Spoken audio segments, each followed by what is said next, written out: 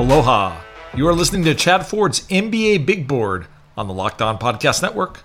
I'm your host, Chad Ford, and today's episode is brought to you by Built Bar. Go to BuiltBar.com and use promo code LOCKEDON, and you'll get 20% off your next order. We've been slowly talking about the top picks in the draft. I've had Tony Jones on. I've had Jeremy Woo from Sports Illustrated talking about the top freshmen, talking about guys in the G League.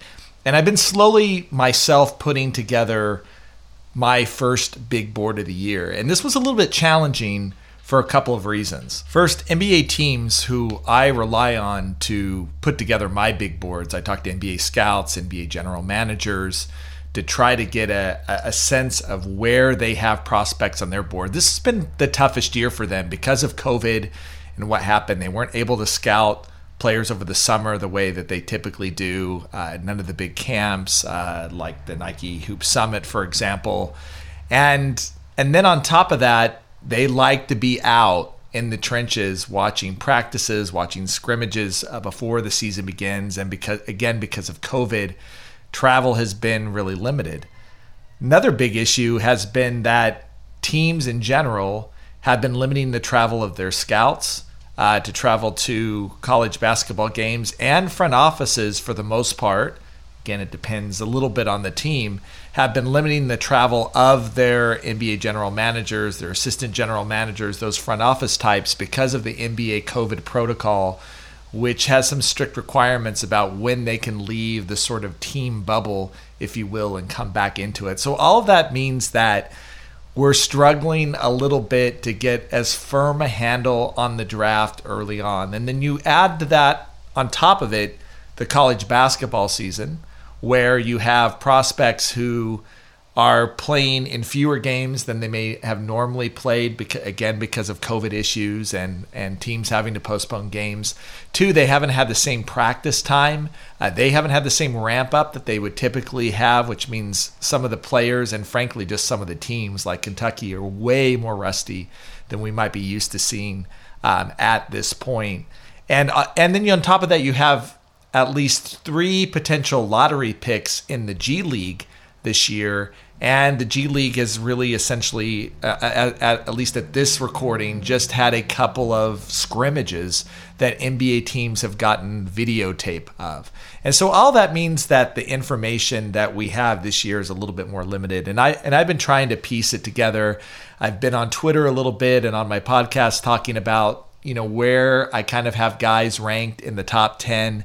And even that has changed a little bit for this podcast, just based off of the most recent intel. Now that teams have had, again, it depends on the team, anywhere from as few as 3 games up to as many as maybe 8 or 9 games to watch some of these prospects go. But I'm going to try to cobble together. I'm going to call this Big Board 1.1 because I was dabbling a little bit with that top 10 before, and I'm going to make a few adjustments in that top 10 as well. And we're going to call this Big Board 1.1, but this is going to be my first attempt to go through the entire top 30. And we're going to do it in 2 podcasts. So we're going to go through picks 1 through 15 today, and then we'll pick up next week with picks 15 through 30. And again, everything is quite fluid right now, though I'm very confident at the top of the draft who I think are going to be the 3 most likely contenders for the number 1 pick in the 2021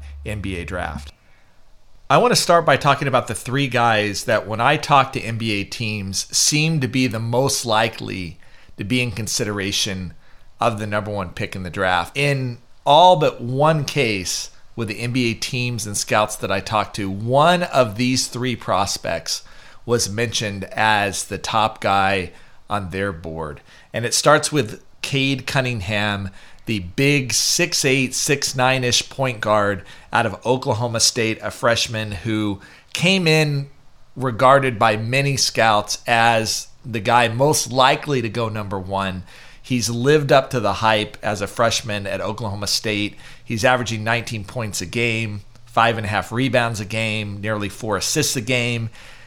Some teams question his shooting ability a little bit. I think that was one of the areas where they they wondered a little bit. He shot a solid 37% from three. He's had some high turnovers. He's averaging 3.5 turnovers a game, but some of that has to do with the fact that on this Oklahoma State team, Cade Cunningham sort of is the team, and defenses are primed every night to play him and try to stop him. And I think that's actually partly what's so remarkable about Cunningham. If you've listened to our podcast previously, you've heard our scouting reports on him, but he is the most complete player in the draft. He has elite size and elite feel for his game. He can do everything on both ends of the floor.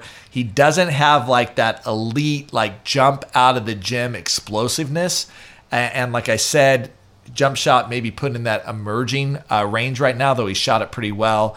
And those are really the only warts that I really hear about his game. I still think that he is the favorite to go number one in this draft, though there are some teams that see him more in the 2 to 3 range. I didn't talk to an NBA team that had him out of the top 3, so we're going to put his draft range right now at 1 to 3.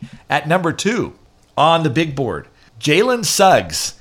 And in all honesty, most NBA teams did not have him as a number 1 prospect before the season began. Suggs was considered more, depending again on the teams and the scouts that I talked to, as someone who is in the sort of mid to late lottery as a prospect, but he has been dominant for Gonzaga as a freshman. He can play both the point and the 2. He's averaging a very solid 15 points a game, 6 rebounds a game, 6 assists a game. He's shooting 48% from 3, which I think is a surprise that, again, some people who scouted him who questioned a little bit when he was coming into college basketball exactly how well he was going to shoot the basketball.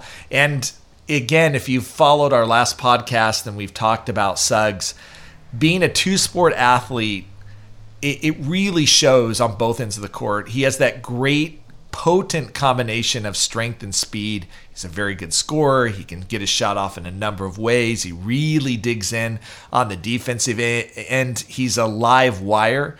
He plays with just both poise but electricity as well. And he's shown playmaking ability. I think that was one of the questions coming into the season. How much of a point guard was he as opposed to more of a combo guard or a 2 guard? So far, he's averaged 6 assists a game, 2.5 turnovers a game, which is decent. But when you see the poise that Suggs brings to the game, I think he's really, really got a chance to be a star in the NBA. He's 19 years old. He's a little bit older than some of the other freshmen that we'll talk about today.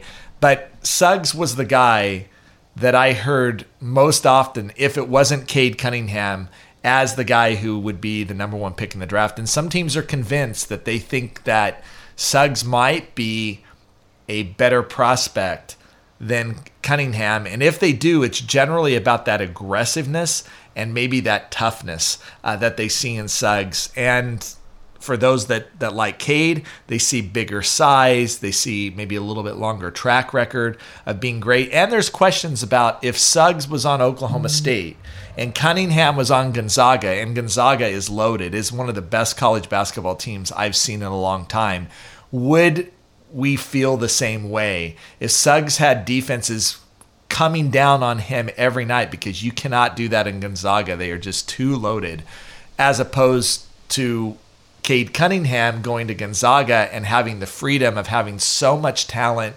and upperclassmen around them to play. Would there be a big difference in what we're seeing in the output? And that's why Cunningham, I think, gets the nod over Suggs, though I think both of them have put out really terrific seasons so far. And then the third guy is Evan Mobley. He's number 3 on our big board. The big man out of USC, can play both the 4 and the 5. Has great size at 6'11", a little bit skinny. 205 is his listed weight. 18 years old. He's having a terrific season for USC, averaging about 17 and a half points a game, 10 rebounds a game, couple assists a game.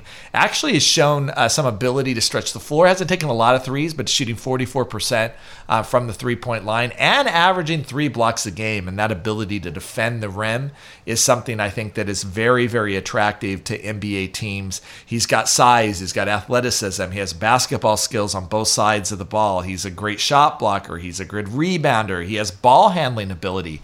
And like I said, he's got some emerging shooting skills as well out to the three-point line.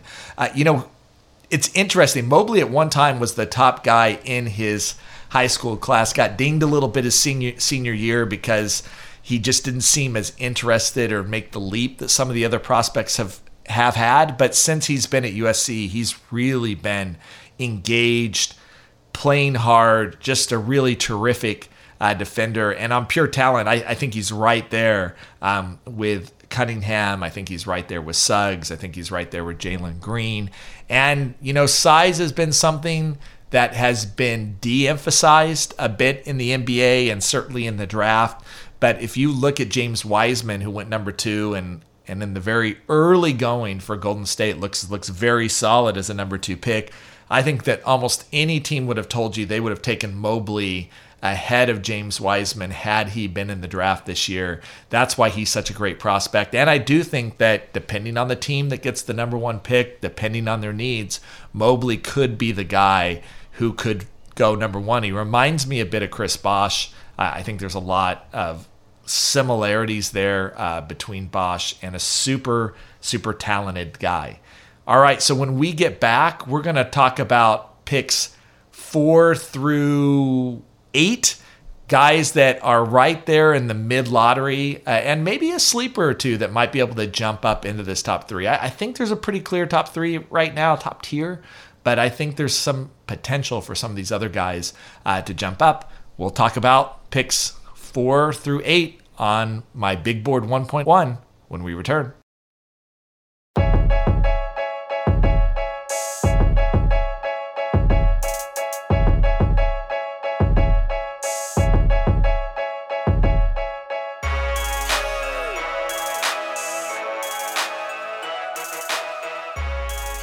Betting on the NBA doesn't have to be a guessing game if you listen to the new Locked On Bets podcast hosted by your boy Q and handicapping expert Lee Sterling.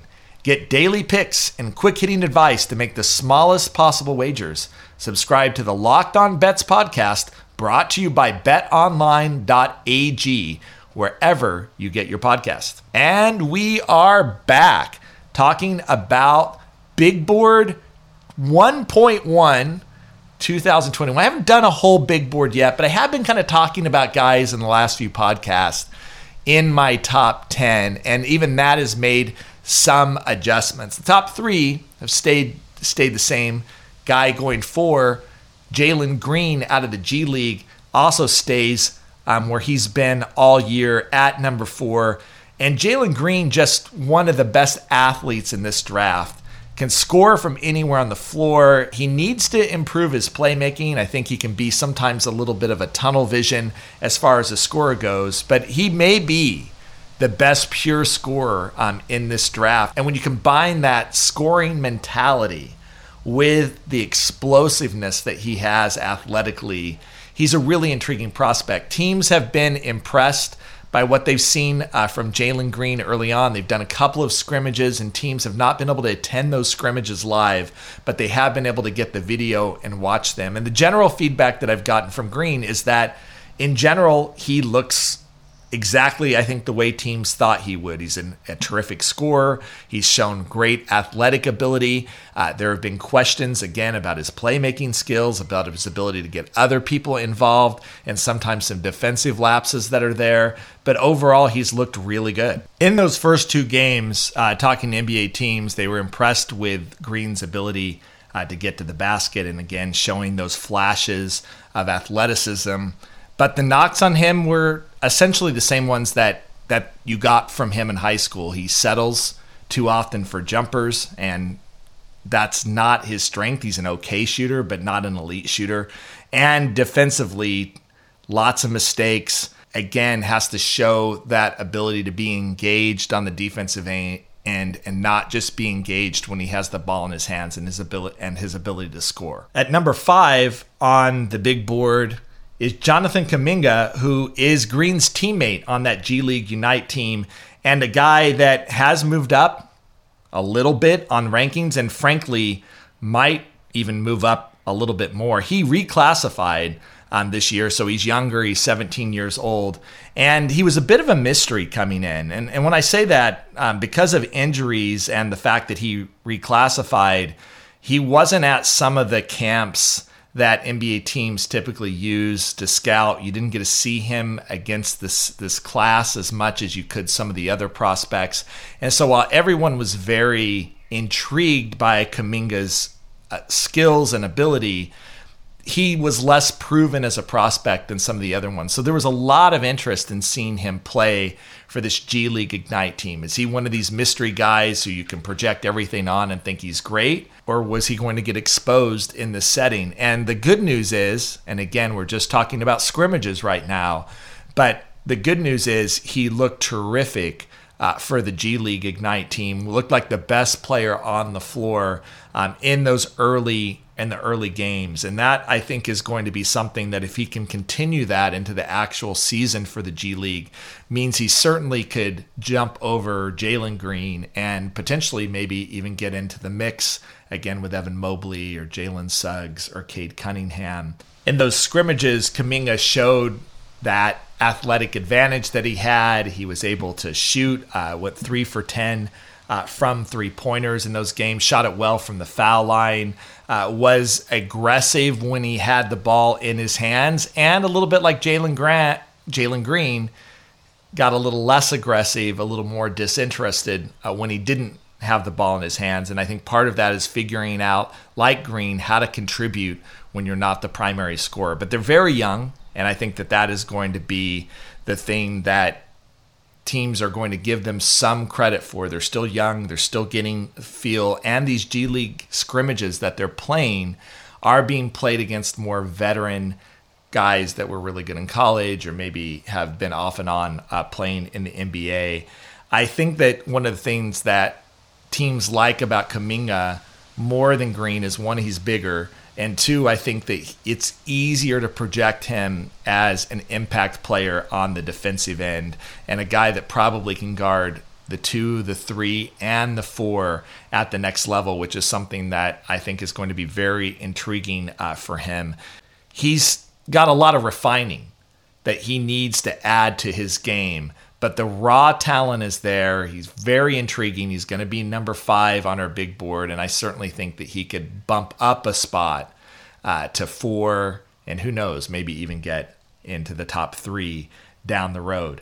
At number 6, a guy that is probably going to come as a surprise. He did not make it into that sort of initial top 10 that I was putting together on Twitter and talking in our podcast. But the more that I've been talking to NBA teams, the more I'm confident, though I think that there are some disagreements, that Greg Brown, the freshman out of Texas, could end up being a likely top 10 pick and the other guy that might be able to crack the top 5. And part of it is because on pure athletic talent, and we've talked about Kuminga and we've talked about Green, and they're excellent athletes, Brown might be the best athlete in this draft and maybe the best athlete to come out since Zion Williamson. He's that explosive.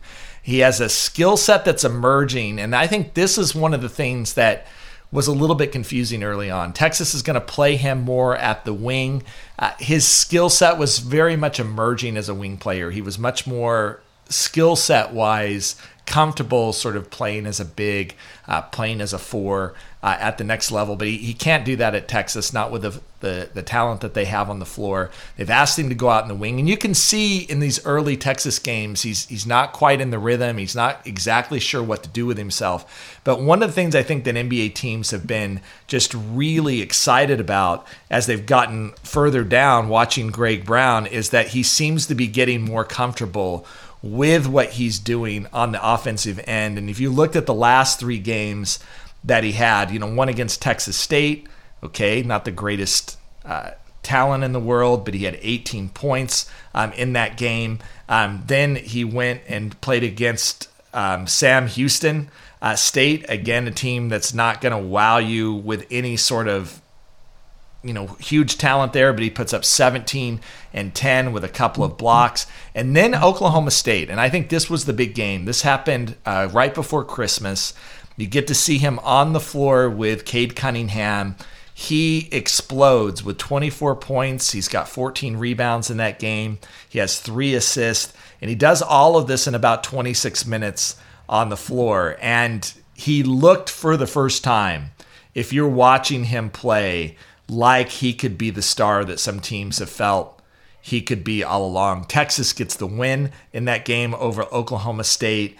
Brown hits 3 3-pointers in that game. He was a beast on the offensive boards. He looked the part of a potential superstar when you add that sort of production, again, with the athleticism that he brings to the table. Now, look, he's not going to consistently do that every night. I think he's going to be a player that is going to be frustrating at times to watch because I think he's still emerging as an offensive player. But the athletic ability is so intriguing, his ability to guard multiple people on the floor.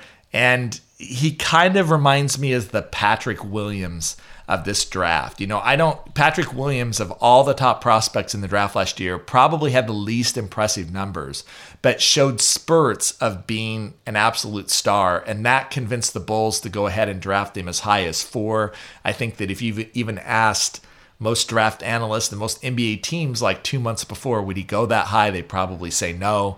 I think Brown has that same ability to sort of leap up in the competition, and that's why I have him 6 on the board. I'm projecting a little bit, but it's the same thing that happened last year with Patrick Williams. While teams were a little bit conservative of where they were ranking them on their boards, it was a guy that you could tell that there was a lot of enthusiasm about. There was a lot of interest in from teams. That's why he initially made my top 10 when we did Big Board 1.0 last time. And now I'm sort of learning from those signals, and I think that Brown could be that guy. Now, obviously, he could slide if he struggles throughout the season, but based off of what he did at Oklahoma State, based on what we've seen him trending towards in the last 3 games, he could be a really interesting prospect as number 6 on my board.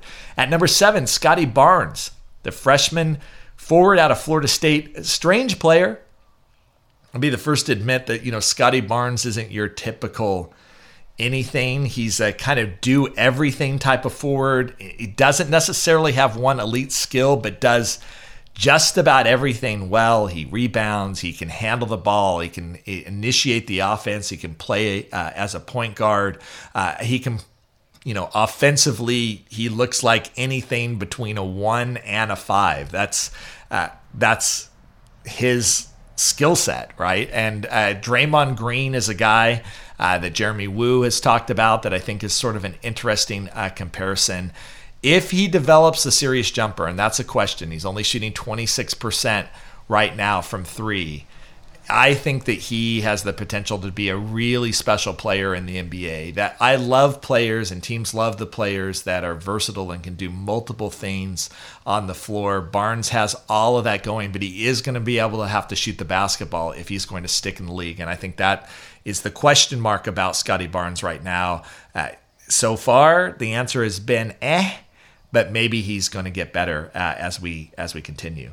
At 8, Jalen Johnson, the freshman Duke forward, who, like Scotty Barnes, is one of these versatile guys that can play multiple positions on the floor. Also could be a point guard, even though he stands at 6'8", 215. And a guy, again, who sees the floor very well, has a high basketball IQ, clearly could be the primary ball handler on offense. He lacks a consistent jump shot as well, and he doesn't necessarily have the same explosive pop that some of the other prospects that are a little bit higher on the board do. Tony Jones was on the podcast a couple of weeks ago, and he talked about Jalen Johnson, reminding him a bit of Grant Hill. I'm not sure I would go that far, but Johnson's ability to handle the ball, to see the floor, to be a great rebounder. He's averaging 8.5 rebounds a game. He's averaging a couple of blocks a game. It's just, what else is he going to do offensively? Because when he's in transition, he looks really, really special. But when that offense gets set, he struggles a little bit to find his offense. And that's why he slid a little bit in my sort of earlier putting my top 10 together. I had him a little bit higher at 5. He slid down to 8. I still think his draft range is somewhere between 4 and 10. All right, that's our top 8 prospects. When we come back, we'll talk about picks 9 through 15 on our NBA Big Board. Built Bar is the best tasting protein bar ever. The improved Built Bar taste even better than the old ones. They're in 18 amazing flavors, 6 new flavors: caramel brownie, cookies and cream, cherry barcia, lemon almond cheesecake, carrot cake, apple almond crisp. That's on top of all of the original flavors that you typically love: the coconut almond, the raspberry, the banana bread. One of my favorites, the mint brownie. Also love that orange bar and the coconut one as well, of course, being in Hawaii. And the great thing about these bars is that they taste like a candy bar, but they're actually healthy. And for someone like me who exercises a lot and runs a lot and cares a lot about what he puts into his system, I love the fact that it's low calorie, it's low sugar, it's got high protein, it's got high fiber, 19 grams of protein, in fact, which is pretty awesome. And so go to BuiltBar.com and use promo code LOCKEDON. That's BuiltBar.com. Use promo code LOCKEDON, and you'll get 20% off your next order. Use promo code LOCKEDON for 20% off at BuiltBar.com.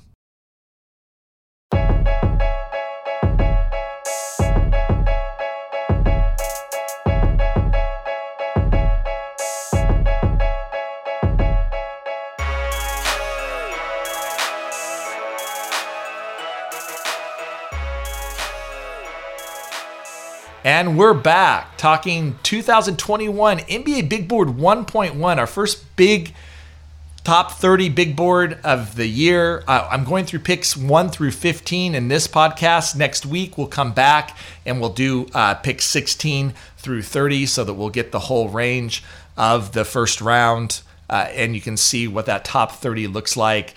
And we've made some adjustments from early on when I was projecting the top 10. We've talked about a few of those. Greg Brown moving up to 6, Jalen Johnson moving down a few spots to 8.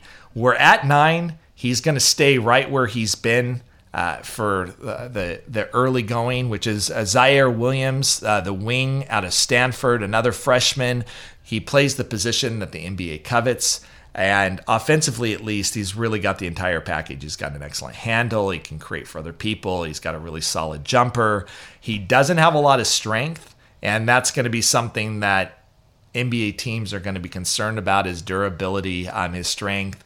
I've heard at least one scout refer to him as a bigger version of Tyrese Halliburton, which I think is really interesting. He hasn't shot the ball great, shooting around 30% from 3, and he's been pretty inconsistent for Stanford early on, which is why he slides a little bit lower on our board right now. The talent is there. Whether he has the strength and maturity, I think that is going to be the biggest question for him. At number 10, Daishen Nix, our third NBA G League player from that Ignite team. We really like Daishen Nix. He's 18 years old. He's 6'5". He's 205. He's a stronger, sturdier playmaker who I think was a little bit under the radar. He was going to play at UCLA before deciding to go ahead and go to the G League. He's got size. He's got toughness.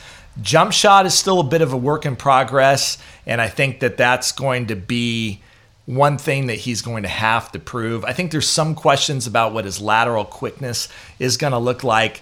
He also looked really good in those couple of G League scrimmages that we saw earlier the last couple of weeks. There were some things that you really liked about Nix in the early going. His basketball IQ, NBA teams told me, was really, really high. Made some great passes, really acted like a floor leader out there despite the fact that he was 18, looked much older than his age, much more poised than teams were expecting, and that was all really good. I think the downside was he's gained a lot of weight. He's listed at 230, which is really big for a 6'5" point guard. It showed on the defensive end. Lateral quickness became an issue in his ability to guard guys. He's strong, he's tough, and he's got pretty good feet. But at that size, he really needs to drop some weight, I think. And then on the offensive end as well, when he got into the set court, set offense, his ability to blow by guys off the dribble is certainly something that, again, he needs to improve. And I don't think he's a bad athlete, but I think that he needs to get in great shape to be able to maximize his potential. And then there's some questions about his jump shot. Like I said before, it wasn't particularly great in those scrimmages. I think we knew that going in. So again, Nick's a guy with a super high basketball IQ, ability to see the floor, but may have some limitations on both the offensive and defensive end if he doesn't drop some weight and get a little bit quicker. At 11, a guy that I thought and many teams thought might be able to fight for contention for the number one pick, but has really struggled early on, along with his whole team, is B.J. Boston, the shooting guard out of Kentucky. He is 18, he's 6'7", he's really thin at 175, and I think that's shown. He's been solid, I guess, 14 points, 6.5 rebounds a game, but he's really struggled with his shot, only shooting 15% from three, which Kentucky's entire team has really struggled shooting the basketball, and it's shown.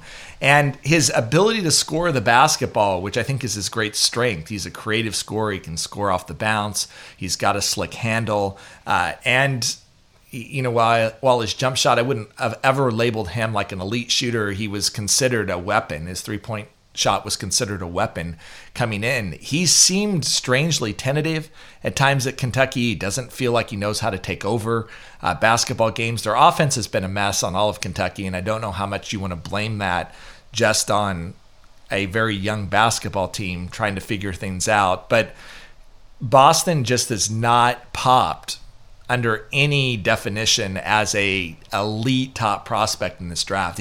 He's sitting here at number 11 based more off reputation coming in than anything that he's done at Kentucky early on. And if he starts to turn that around, if Kentucky starts to turn the season around and he really starts to lead, he's going to pop right back up on boards. But I'm not sure.